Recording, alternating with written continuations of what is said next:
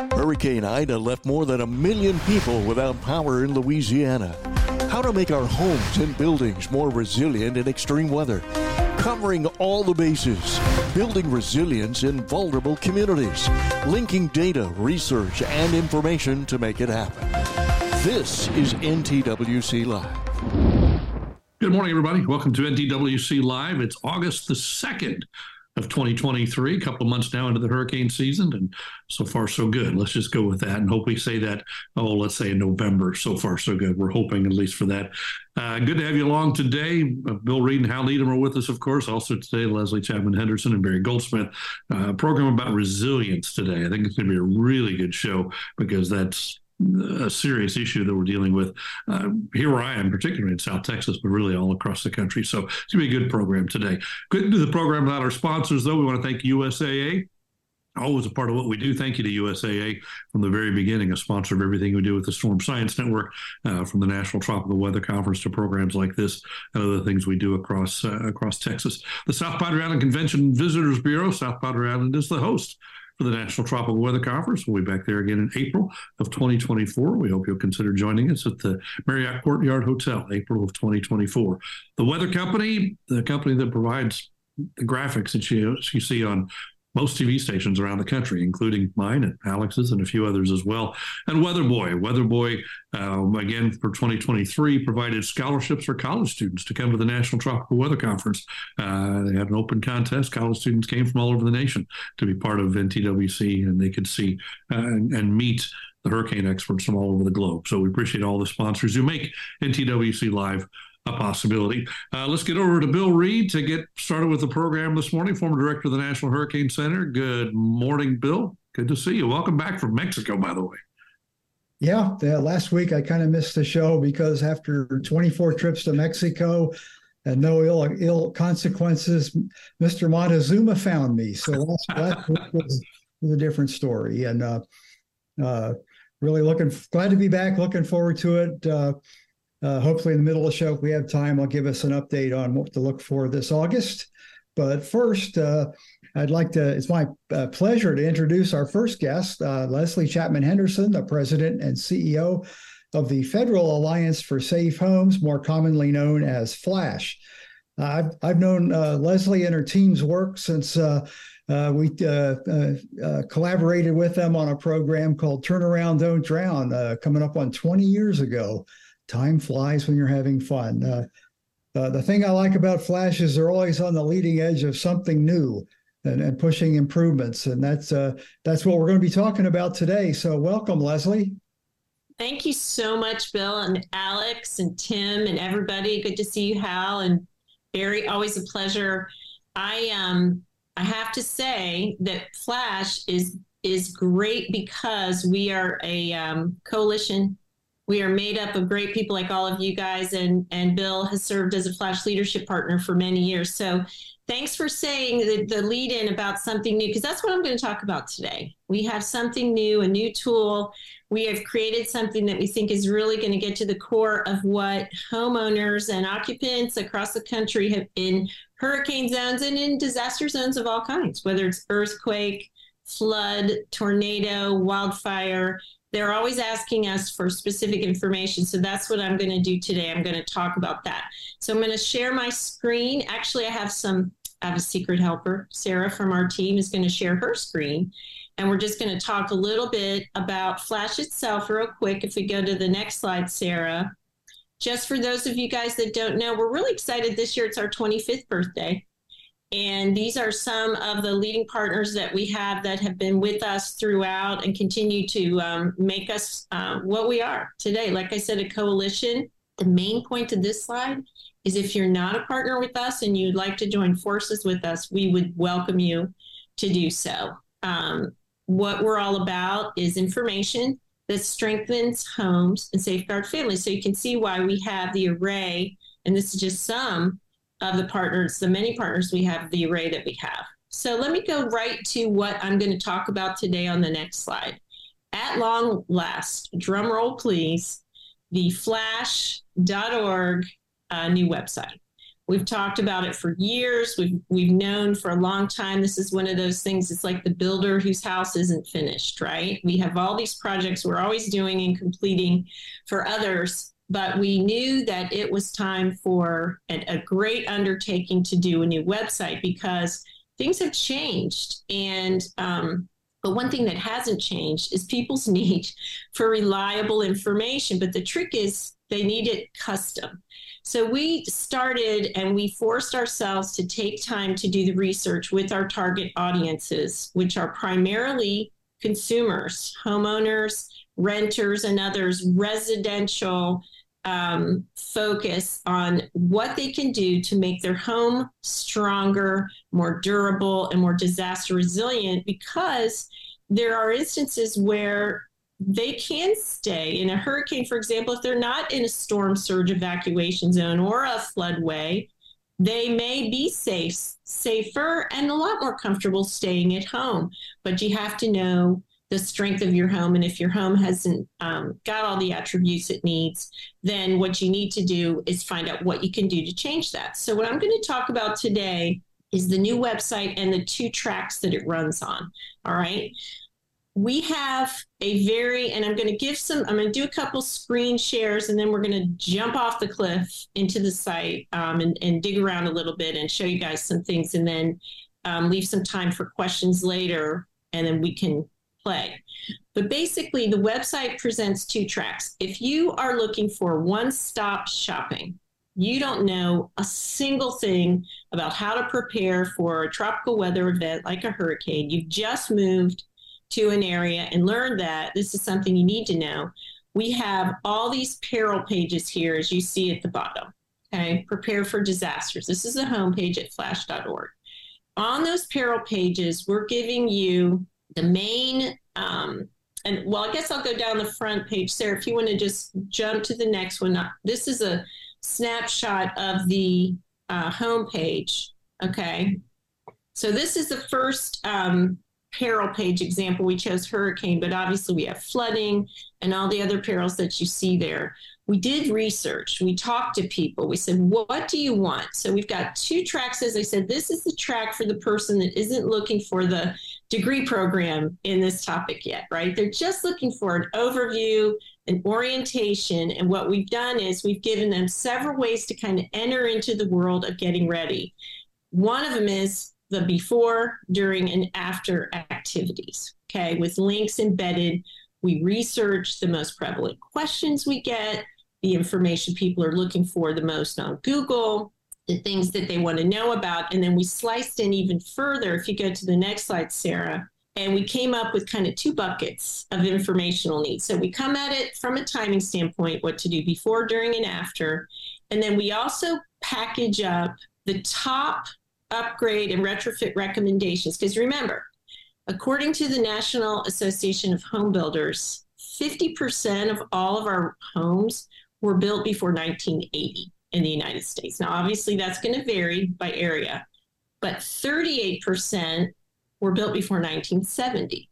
So what was different about the way we built in 70, in 1980, and even in the year 2000? Building codes. And that's another area of conversation we can talk about because our building code data set backstops this new website. But on these peril pages where you get the kind of easy button, you get 2 things. You get, in this section, you get the top upgrade recommendations based on data and consumer questions. You also get the lowest cost options. And you get these in a snapshot so that you're not completely overwhelmed by the deep dive that you can take if you run down the other track with the new website. So let's go to the next page, and I'll just give you a sense of this. So we basically, again, we researched, and it's so hard, terminology across our partnership and our disaster safety and resilience movement. People call different things preparedness. And that could be a catch-all, or it could be something very specific. Say, for example, if you're at FEMA. What we came up with is these 3 buckets: plan, strengthen your home, and recover. Okay. Within these areas, You can dig as deep as you want into and this is backstopped by our library of articles. We have approximately 500 articles we vetted and checked, and against benchmarking against what people have asked us over the last 25 years. What's the information people are seeking? And so we crafted this breakdown this way so that the person that really wants to dig in, and you can do a lot of filtering. You can filter by cost. You can filter by timing and all different kinds of things. So when we did this first, okay, because based on the research, this is what people told us they wanted. Help me, navigate this giant world of, and remember, if you have hurricane, it's not just like one peril per location, right? You may have, and probably do have, flood, hurricane, tornado, combo pack of perils. So you have to kind of aggregate all this, and it becomes overwhelming. Consumers have told us for years, hey, it's too much. It's too much. I can't do it. I'm not going to do anything. And that's when you run into problems with bias where people just step back and say, I can't. And that's the signature driver behind giving people top recommendations or free and low cost recommendations. We want them to come down the path to a disaster resilient home by just getting started with the simple stuff and to just build up that confidence and that sense of accomplishment, because your home is unlike your car. Every home is different. Even the homes that are supposed to be the same, if built by different subcontractors, are going to be different. So it just becomes overwhelming for consumers. And most of our work is in how to make this journey successful. And so that's what the new website is all about. Sarah, I think at this point, as you guys know, we do a lot of promotion. You talked about Turnaround, Don't Drown, Bill. We have a new promotion this year. And I'm not going to show you the promotional PSA yet. Let's go ahead and do a little bit on the website, Sarah, and then we'll come back and show the PSA and everything else. Okay, so here's the site live. And as you can see, you've got all the different perils at the top. And of course, I have to put my glasses on now. We've got the peril pages, Prepare Your Home, our partners. Let's just scroll down this home page here. Nice, clean design. Now stop right there for 1 second. Where it says Prepare for Disasters, and we've got the peril buttons right above it, you see Enter Your Address. And you're going to see that embedded throughout the site. This is what takes you down the more deep dive path, because you can put in your address. And let me talk a little bit about what's behind this. For the last 5 years, we've been working very intently and leading building code status transparency for the nation. We're very fortunate to partner with FEMA and Homeland Security and the Code Council and Veris to create an amazing data set that tells us what building codes are adopted and where. The newflash.org combines the power of that data set with another data set we participated in development and maintenance of, which is a retrofitting database. So basically, putting in your address into the site is going to take you to a much more custom experience, because we're going to be able to calibrate your building code against the retrofits by the age of your home. Okay, so let me run down the rest of the homepage and then we'll put in somebody's address and see what we get. So here you have some different products we have. We have a buyer's guide to resilient homes, and that will take you to that guide. Keep going, Sarah, if you would. Thank you so much. Here's something about our programs. You guys will probably see pictures of yourselves on here, guys. Some of the different products, the National Disaster Resilience Conference. Everyone on this, of course, you're all invited to come and join us. Our building code project that I mentioned is called No Code, No Confidence, inspectprotect.org. And that's the building code solution to that is the inspectprotect.org building code lookup tool, where you can look across the country. Down here, keep going. We've got our partners listed, which I showed you guys some of those before, how to become a partner, and then keep going. We've got just pictures of all the different fun things we've done over the years and the different folks, and then our newsroom. So Sarah, if you go back up, let's go ahead and put in an address. And this will take you to that other part I showed you, plan, strengthen, and recover. And you can spend a lot of time playing in here and finding things. And again, for the listeners, if you guys have articles or suggestions, we are listening. Send us some things. All right, so we have a Tallahassee address. We have a good building code in Florida. It's statewide and it's current. And then you've got, if you go down to plan, basically we talk about all the different things that you can do. And then we categorize the steps. So if there's, each article is a link within those different buckets. Okay. We always talk about insurance because, as you know, the time to check your insurance is when the weather is good. Know your zone, planning for safety, take care of your pets. These are all the pre-disaster steps that we want people to take. All right. And then when you go to strengthen, when you go back up, okay, now this is where the filtering comes in very handy. You say, okay, I'm setting aside a budget to strengthen my home, but it's only going to go so far. We don't put in actual dollars because with commodities, the numbers change and fluctuate. We follow the same federal type of range where we give cost and impact rank, dollar signs up and down, kind of like a restaurant, right? And people seem to understand this aspect to it. And you can say, okay, I'm looking for the highest impact at the lowest cost, right? That kind of thing. And then go to resilient upgrades. And then it's going to know, okay, you're in Florida. And I looked at your address. You may want to look at maybe upgrading in Tallahassee.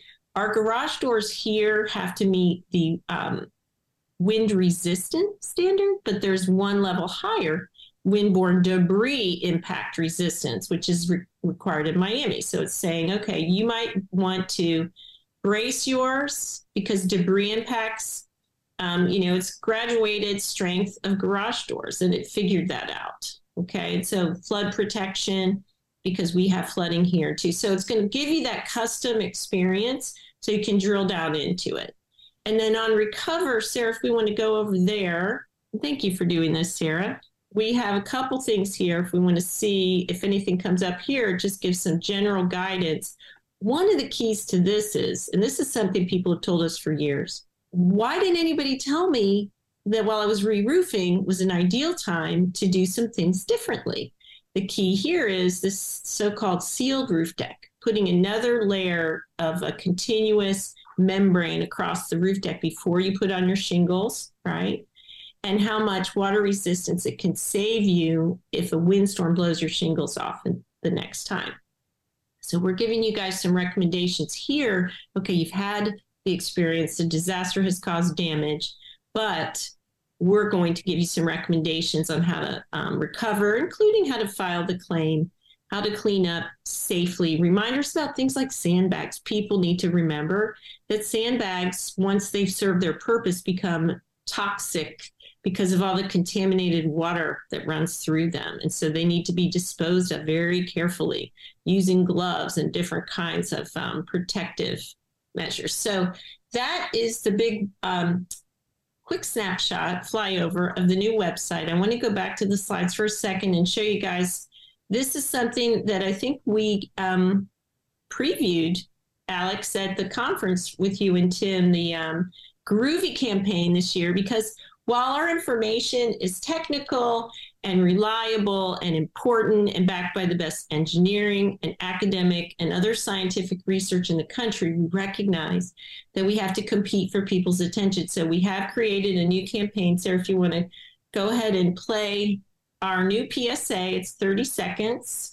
Your home may be groovy, but is it safe? If your home is retro, it needs to be retrofitted, fit for today's harsh weather and hurricanes.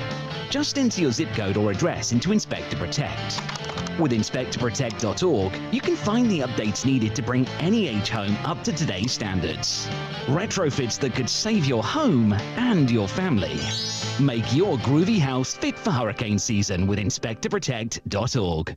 So this spot is at inspecttoprotect.org. You guys can download all these if you're doing promotion. And Barry asked a question at Alex and Tim's conference about a Spanish version. There is now a Spanish version. It is available as well. So please use this to help people get started, because the journey to resilience starts with understanding your building code.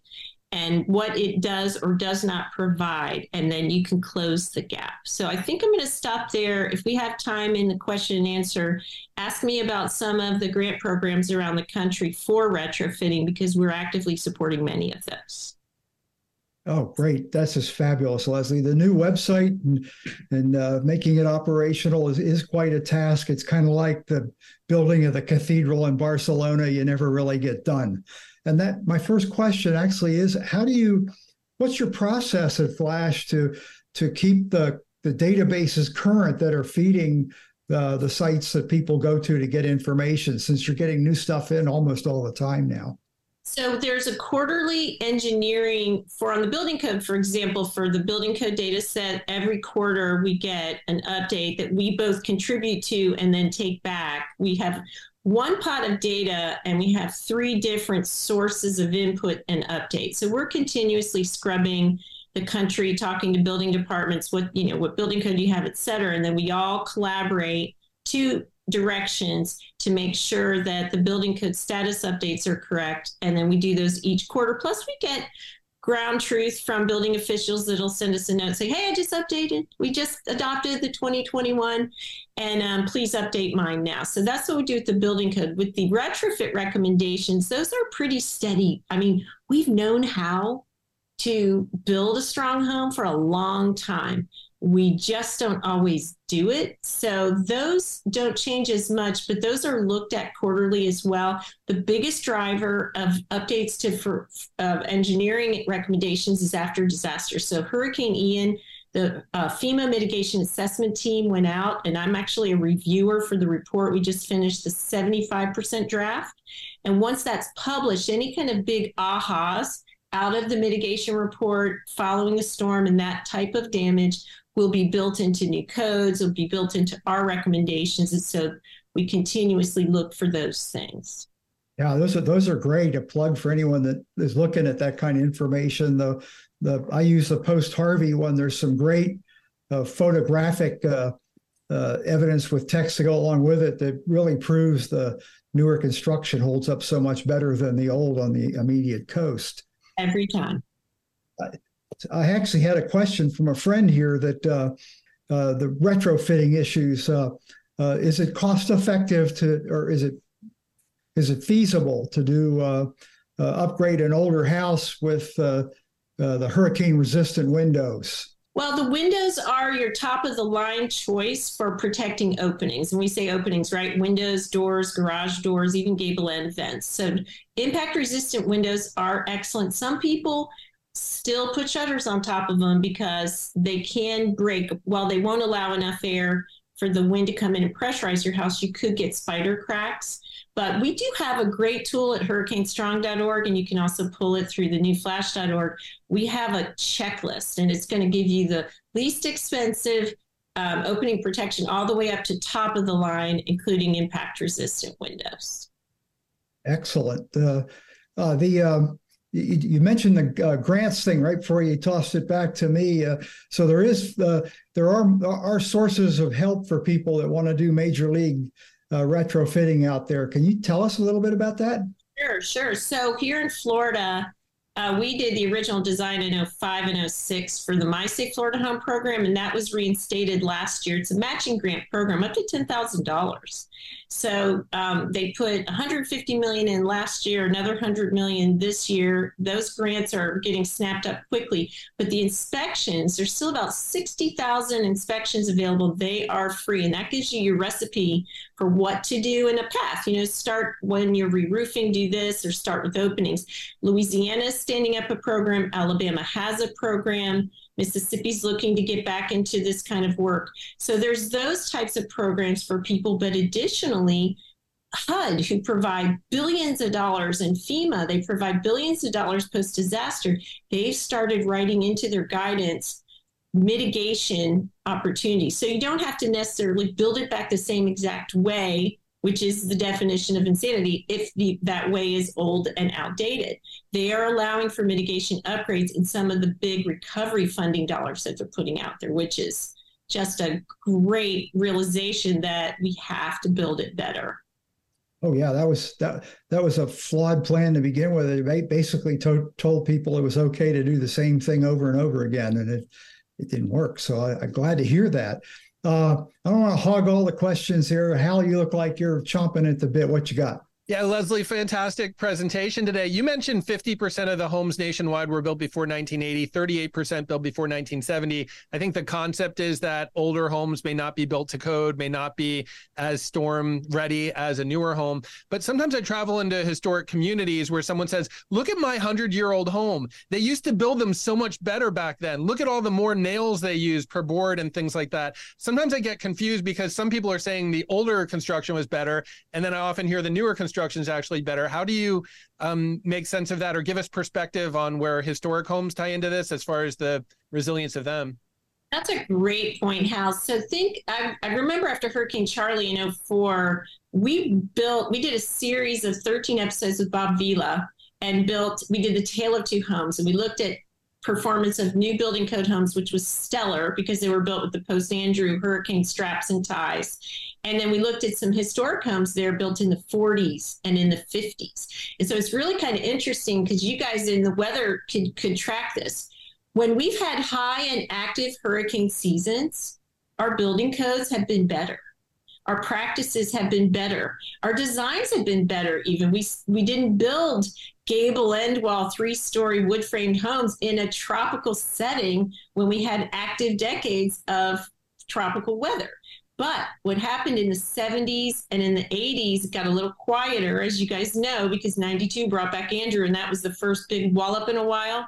The building practices, our memories lapsed, let's say, and it affected the building practices. So you're right. Sometimes the historic homes are better, especially with respect to those basic connections, because in hurricanes, it's two things: the connections that keep the structure together, and then the roof. Now, remember on the older homes too, though, the effect of maintenance and aging. So your roof may have started out in 1940 and 50, just fantastic, but it depends on how well you've maintained it as well.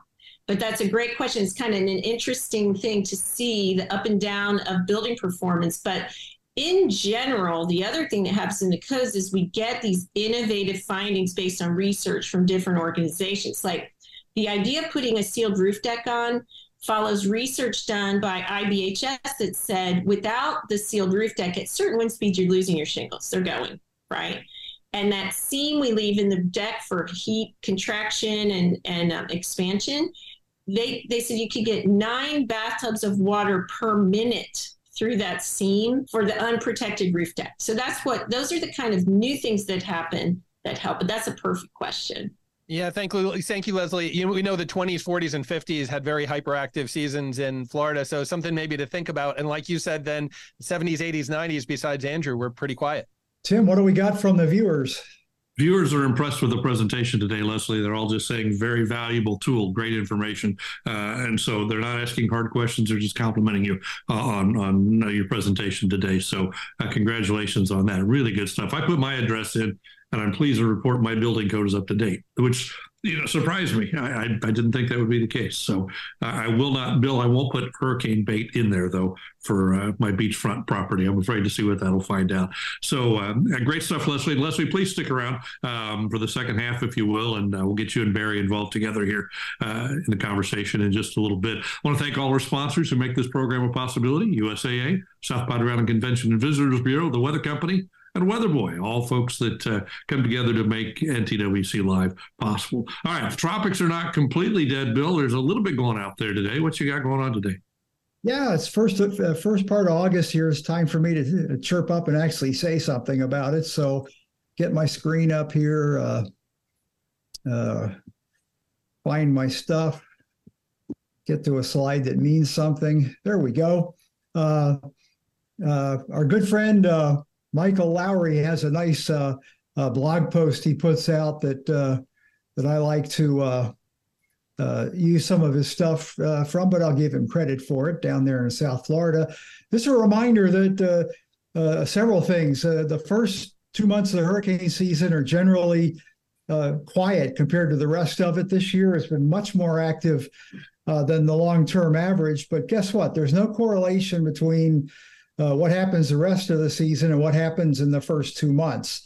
The first 10 days of August are kind of a ramp up into the peak of the season. Michael put on here 80% of the hurricanes between now and mid-October. So most of the show is still to happen for us. And if August gets going, if you want to tell me a place that I don't have to worry about hurricanes in August, I'll point you to this graph and say, tell me where. Maybe Boston, okay? I'll go with that.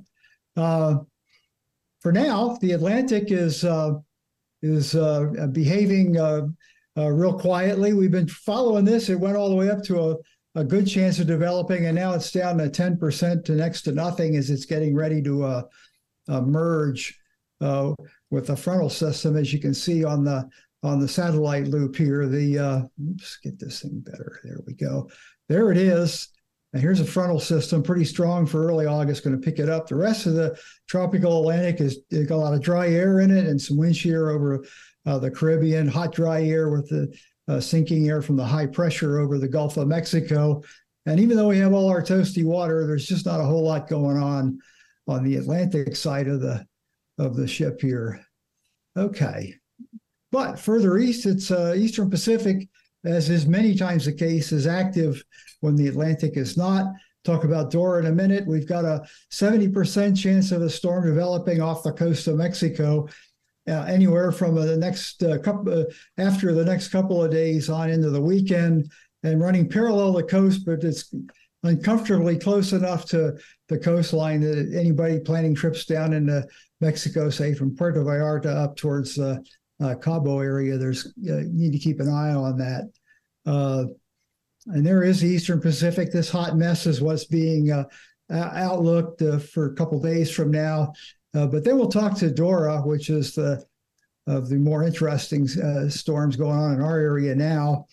And the last few hours, it tried to look like it was getting a stronger signal on the cold tops around the eye. It's a very tiny storm, probably only about 40 or 50 miles across in the hurricane force winds, but the forecast is still showing it to become a major hurricane, go through some rapid intensification today and be a major hurricane for about 36 hours, and then maintain but a little weaker state of hurricane status as it moves westward across the open ocean. If you want to talk about a big storm, we've had a typhoon out here in the Western Pacific. Went through the southern Ryukyus, mainly impacting Okinawa yesterday. It is slowly moving west-northwest in the East China Sea, and that's when things will get interesting again. But thought I'd show you what the radar was showing off of Okinawa. What you can't see in the satellite is there's a double eye wall type structure. Not sure whether it'll go through eye wall replacement or not, but I thought that was interesting. In there, Okinawa has been under either typhoon or tropical storm conditions for going on 48 hours now, and it really isn't over yet. There's the forecast out of the Joint Typhoon Warning Center. Our storm's going to slow down as it's moving west tonight, stall, and then recurve back to the east-northeast, and again come across the Ryukyu Islands later on as a weaker typhoon and then a tropical storm. And let's see if I got anything. Oh, yeah, just to show you, they're still getting gusts to tropical storm force winds across the Ryukyus and then down near Taiwan.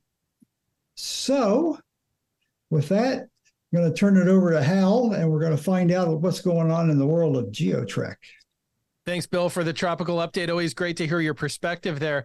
Hey, y'all, with GeoTrek, we're traveling the world to find stories about extreme weather and natural disasters not covered by the mainstream media.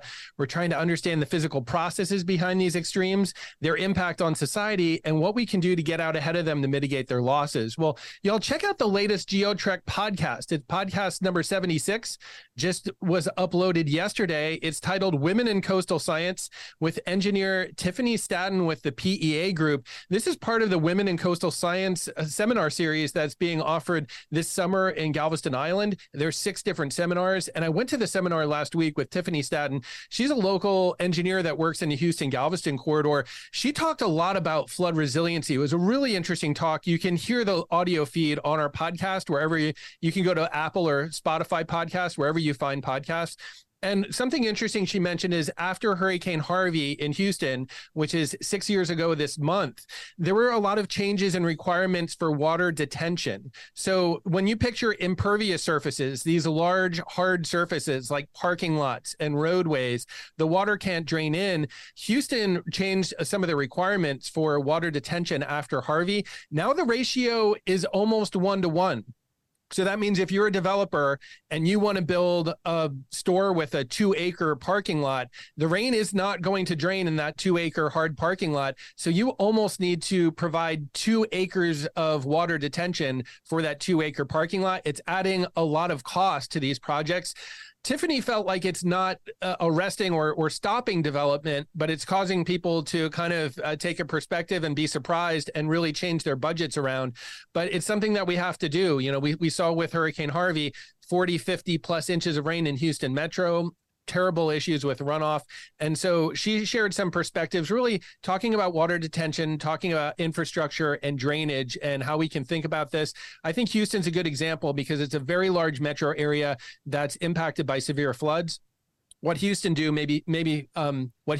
maybe followed by small to mid-sized cities around the country. So an interesting conversation. And it was really cool as well to talk about emerging women in coastal sciences and just how more and more women are involved in coastal science, engineering, meteorology, climatology, oceanography. We actually had a 13-year-old girl attend the seminar last week. Her family was on vacation from Fort Worth, and they made the decision on vacation to bring their daughter to the Women in Coastal Science seminar. So pretty cool stuff.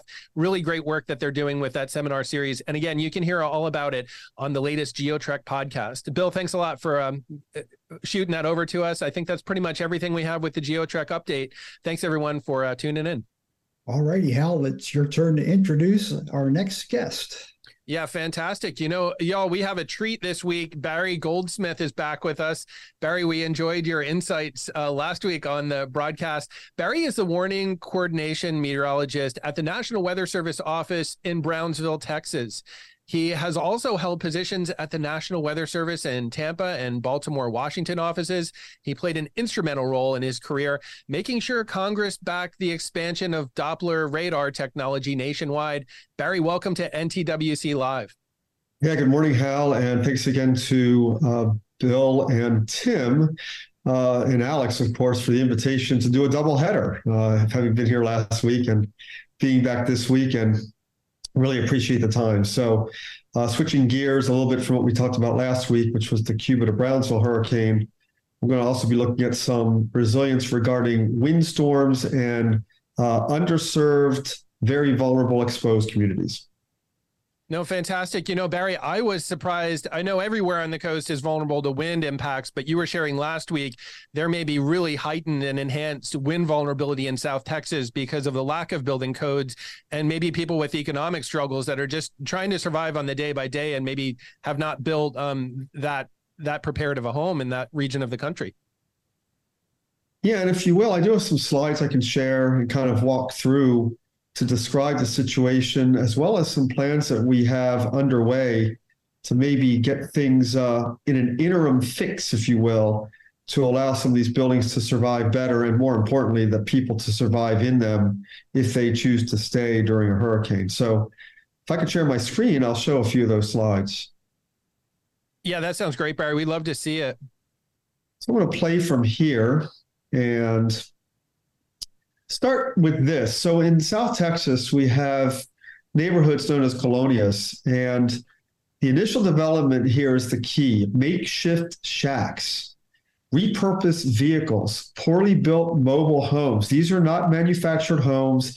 These don't even qualify in most cases as the pre-1976 trailers. What we see in the colonias is thousands of these buildings go up, and within a year or two, amenities are required for basic living by the counties that they're in. So potable water, sewer, electricity, and improved roads, but the housing quality lags, often by several years. Ultimately, though, a colonia will transition to a suburban type subdivision like we see in many cities in this country outside of downtown cores, and they do include better structures. But this is what we've seen over the last decade. And most of these are from severe thunderstorm winds, but the one on the lower left was from Hurricane Hannah in 2020. And when we did our survey, the winds we saw, we rated below hurricane force that caused, in all these cases, heavy destruction or complete demolition of the building. And the lower right corner one is the most kind of tragic and heartfelt in a way. This is one of those buildings that really may not even qualify as manufactured or even mobile based on the prior definition. And there's a family of 4 that is now in an uninhabitable place. They can't really rebuild that building, but the wind speeds, again, estimated below hurricane force. So you'd think that was something that we'd be fixing because that event happened in 2014, but no, it's still happening. This event here was what, like I mentioned, there's an old RV and they attached basically sheet metal and not very well constructed or anchored, and it all got blown away, but the family survived. So my question then becomes, what if that RV had rolled? There's a family of 4 or 6 in there. How do they survive without injury or worse? So that was the nightmare that almost was. This here is the nightmare that was. Looking at the radar, now you see a squall line, but notice the southeast corner there, a little swirl comes up. And the reason I'm bringing up a spring event here is that in tropical cyclones on those outer and mid bands, you may very well see a swirl that becomes an EF0, EF1 tornado. In this case, the unfortunate situation in red was that EF1 tornado caused 1 tragic fatality and 11 injuries. And what's kind of scary still is that this was near the coast. Literally, this community known as Laguna Heights is on Laguna Madre, which is a bay that has windstorm code for new construction in cities to be required. But unfortunately, the what if became what was when we were looking at these events that we had seen in the past. We now had a mass casualty event. And this is what it looked like. So, on the left is where the fatality occurred, but you can see there's a rolled over trailer. There's construction against it that was completely flattened by the winds. Here's another one to the right. There were 6 of these buildings, and was there any code applied to them? No. In fact, people driving by that area have said over years, this is an eyesore of a community. That's not good enough for our future. We need to do better on this. I like to say here, momentum is building. That's kind of a slogan I came up with, to do better, which means we are trying to build better and ultimately save lives.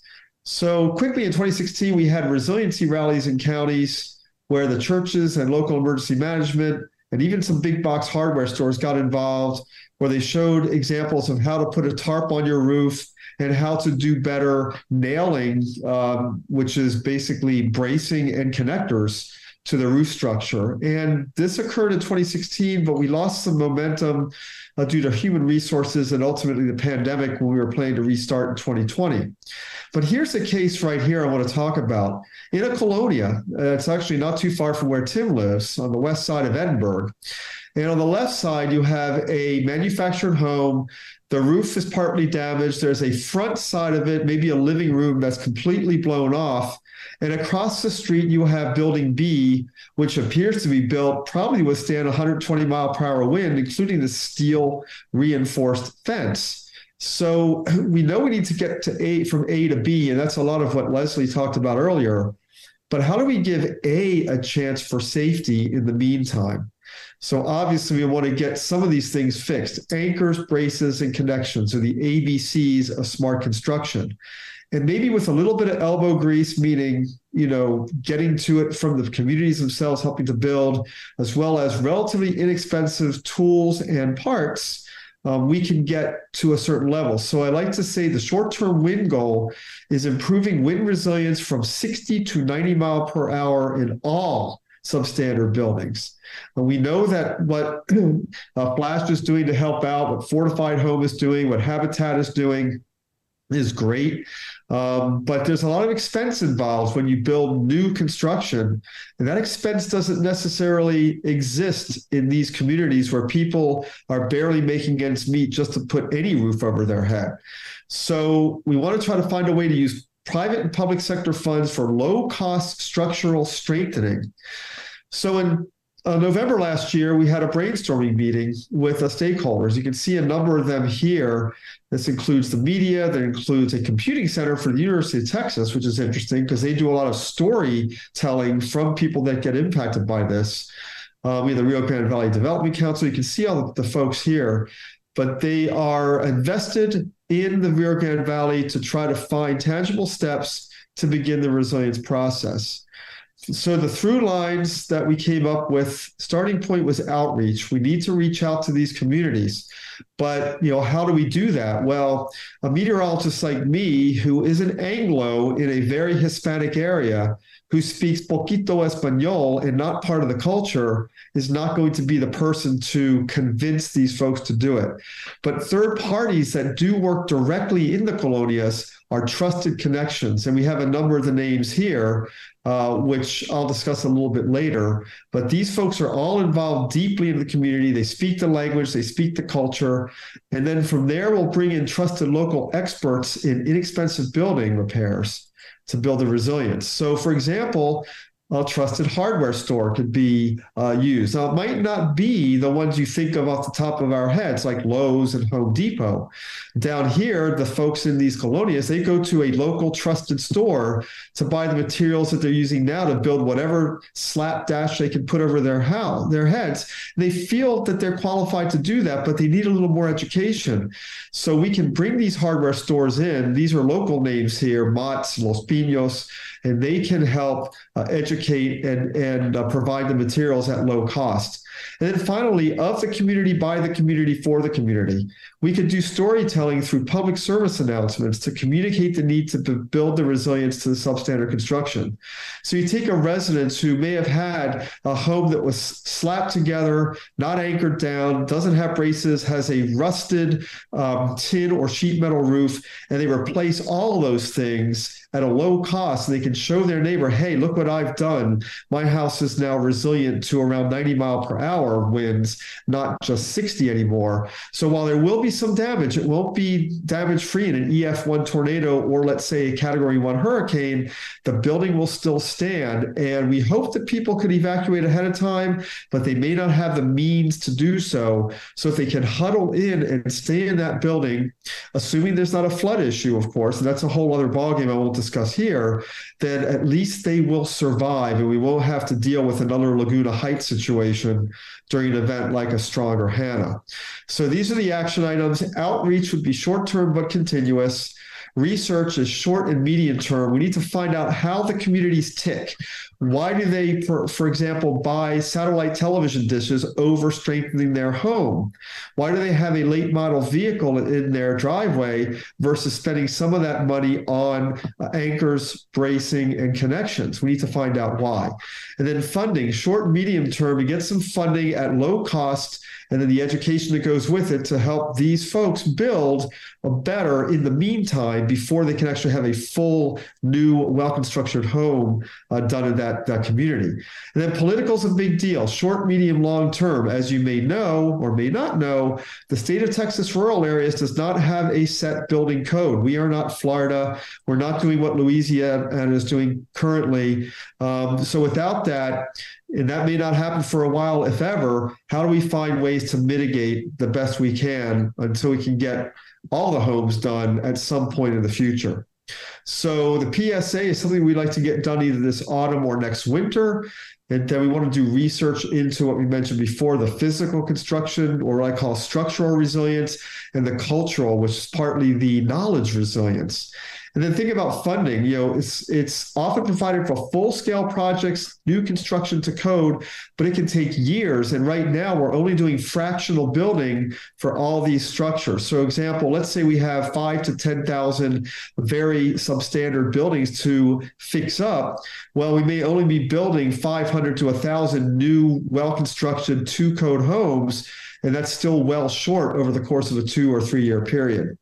Again, politically, we need champions at the local, state, and federal level to understand the importance of the short-term risk reduction and promote better building practices from the start. So what do we do for next steps? Well, funding is really key. State, federal government, the Texas Division of Emergency Management, that's what TDEM stand for. The Texas Department of Housing and Community Affairs exists to help out. On the federal level, we have FEMA, we have the Health and Human Services, HUD, we mentioned that before.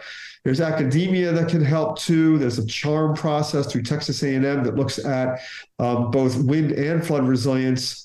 And then the non-governmental organizations, Smart Home America Fortified, Flash, as we know in the room today with Leslie and others. There's a group called EchoWise, Team Rubicon, Habitat for Humanity, and there's more locals that we will discuss. And then if you didn't know it, this is fairly new. It came out as an announcement at the end of June, but it's the NOAA Climate Resilience Regional Challenge, and it's targeted towards coastal community resilience. And there's 2 tracks of grant funding. One is more of an educational track that many of our organizations and the third-party groups are involved with, and they are in the process of putting what's called a letter of intent to get perhaps up to $2 million in grant money to help with additional research, to help with additional basic understanding of what needs to be done. The second track is actually the resilience building in the physical sense. So spending money to help, at a minimum, provide those materials to build some of that coastal resilience. A lot of it is geared towards the coast itself, meaning resilience to surge, resilience to flooding from hurricanes, but we're looking at the windstorm resilience too as a element. So we have 1, if not 2 groups, maybe 3 down here in the Valley that are going to apply for these grant stipends, if you will, and there will be 40 to 45 given in the year 2024. So it's a competitive funding opportunity. You have to compete to get it, but it's great to see the administration through the Inflation Reduction Act providing this kind of funding to at least get the ball rolling and started in these very substandard homes and very vulnerable exposed communities. So down here, who do we have in right now? Well, Proyecto Azteca is a group that builds these houses like the one I showed you from A to B. They help to build the B, but they want to find ways of getting the interim construction done so that until B is done, the A can be strong enough to withstand winds up to 90 miles per hour. We have other groups here too that got the ball rolling. The Texas General Land Office has mitigation funding. And again, these are state and local for the most part, but we'd like to get more involved. So who's next on the right? Obviously, we have Flash mentioned earlier, Fortified Home Habitat. There's a group called Come Dream, Come Build. They are valley-wide, but they do a lot of that kind of work to build the homes that need to get done. Proyecto Juan Diego is in Brownsville. They do serve the Valley. They can help with some of the interim construction with some of the funding. And of course, I mentioned you as in people who are at these meetings to help be force multipliers and get the word out. So with that, I will stop sharing and open it up for any questions that you may have for me. Very fantastic presentation. What's the geographic footprint of this program? And do you have any estimate of the number of substandard houses? Are there tens of thousands in your area, hundreds of thousands? Do you have any idea? So we're hoping it's not hundreds of thousands. I think an honest answer would be up to 10,000, maybe a little more than that, certainly in the thousands, because what we see is as soon as a colonia becomes a subdivision where you get either at code or closer to code, 1 or 2 new colonias sprout up across the valley. And again, they may be migrant workers, they may be undocumented, they may not be, the children may be American citizens, but it's still people on soil that we want to protect from what happened in Laguna Heights. Interestingly about Laguna Heights, the vast majority of people there are American citizens. This is not an immigration issue for them. This is a lack of resolve and will to change what was an eyesore into a much better community near the coast to withstand these windstorms. So that was really a tip of the spear event that I think gained some momentum to get deeper into these communities. And hopefully we can say, let's find the funding, find the local help, the regional, national help to get us to at least 50% where we can get 60 to 90 and not just fractional. Because in the end game, we want it to be all built like that home B, right? But that's not happening today or tomorrow. That takes 3, 5, 7 years to get done. And the next Laguna Heights, the next Hurricane Hannah could be around the corner. And I just don't want to see another mass casualty event on a bigger scale than what we saw in Laguna Heights, because then the questions get asked, like, why hasn't this been addressed? And so we're trying to get all these groups to organize and marshal together the resources to address it. Thanks, Barry. Bill, Tim, any questions? I'm glad to see you had Habitat on your Who's Next there. They seem to have a pretty good business model for building resilience in a cost-effective manner. I know they wouldn't want to take on that many houses all at once there, but maybe their business practices could be incorporated into what you all are trying to do down there to give you a methodology for getting the job done. Yeah, that would be great. I mean, what all the building groups, including Proyecto Azteca, their main thing is building houses like Habitat does or like Fortified does. But in the interim, there's not enough money. I mean, they're offering buildings for $80,000 to communities that barely make $200 a week, and they're saving that cash for their children, putting food on the table. And again, some of the creature comforts that they're spending on that may not be going into some kind of interim fix. So I like to say, let's get to 90 and have lesser costs to get more of these buildings, let's say, retrofitted to a point, while in the meantime, Fortified, Habitat, Flash, others can come in and help with the full. Proyecto can come in with the full house and spend the years needed, so that ultimately, in the course of a decade or so, this is erased and we have all the buildings at or near code. But there's a long time to get from A to B. So we have to get from, well, maybe we'll use a different letter, but A to another level of A that's stronger. And so we think we can do that at lesser cost with some of these grants and other funding that can come in to at least buy us some time. Tim, any questions come in online? Well, yeah, some from online, some just from me living in the community. And Barry, you've been in these colonias, that from point A to point whatever is almost an impossible task, because some of these homes, as you mentioned, there is no getting there. They're just so substandard. I talked to a county commissioner the other day. Oh no, we have no building code. We have none. And these unscrupulous developers just go find an open field and put a gravel road in, and they put, lean-tos out there, and there's no fixing them. They almost need to tear them down and start over, right? Yeah, I agree. I mean, the examples that I showed in both Laguna Heights and that April 29th case, I mean, it's a really bad situation. What's interesting about April 29th that we found out by talking to Proyecto Azteca, who was getting out there to help them put something better down in the meantime, is that there were workers there, only spoke Spanish, but there were holes that were part of the trailer base, if you will, that were meant for anchor cables. And they didn't know what those holes were for. They didn't know that they were meant for anchoring cables to be into the ground to at least keep that building up. So that's what the educational process is. So it's a big mountain to climb, but I don't think it's insurmountable. We just have to have the effort and the will to do it so we can avoid more Laguna Heights events. It's almost a generational thing. We need to do this now for the next generation because it's going to take that long, but it's doable.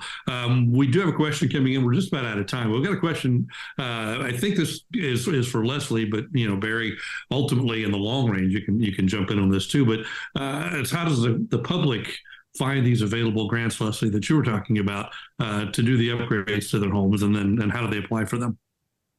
So it just depends where you live. Most of the programs are that I'm aware of are at the state level. But for example, in California for wildfire mitigation, they have a lot of really great local programs. For anybody on this broadcast, they can just email us info@flash.org and tell us the geographic area, and we'll take a look and see if we can run a scan. We have a partnership with the National Association of Insurance Commissioners, and the insurance commissioners tend to be the ones at the state level that are leading these initiatives. And we're just finishing a paper, actually, it's due today, on these programs. We have a great inventory, so we're very current on where they are. So just send us an email, and we will see what we can find. Terrific. Thank you. And Barry, I have one last question for you, and then we can kind of wrap this up. We talked a lot about South Texas, obviously, in your presentation.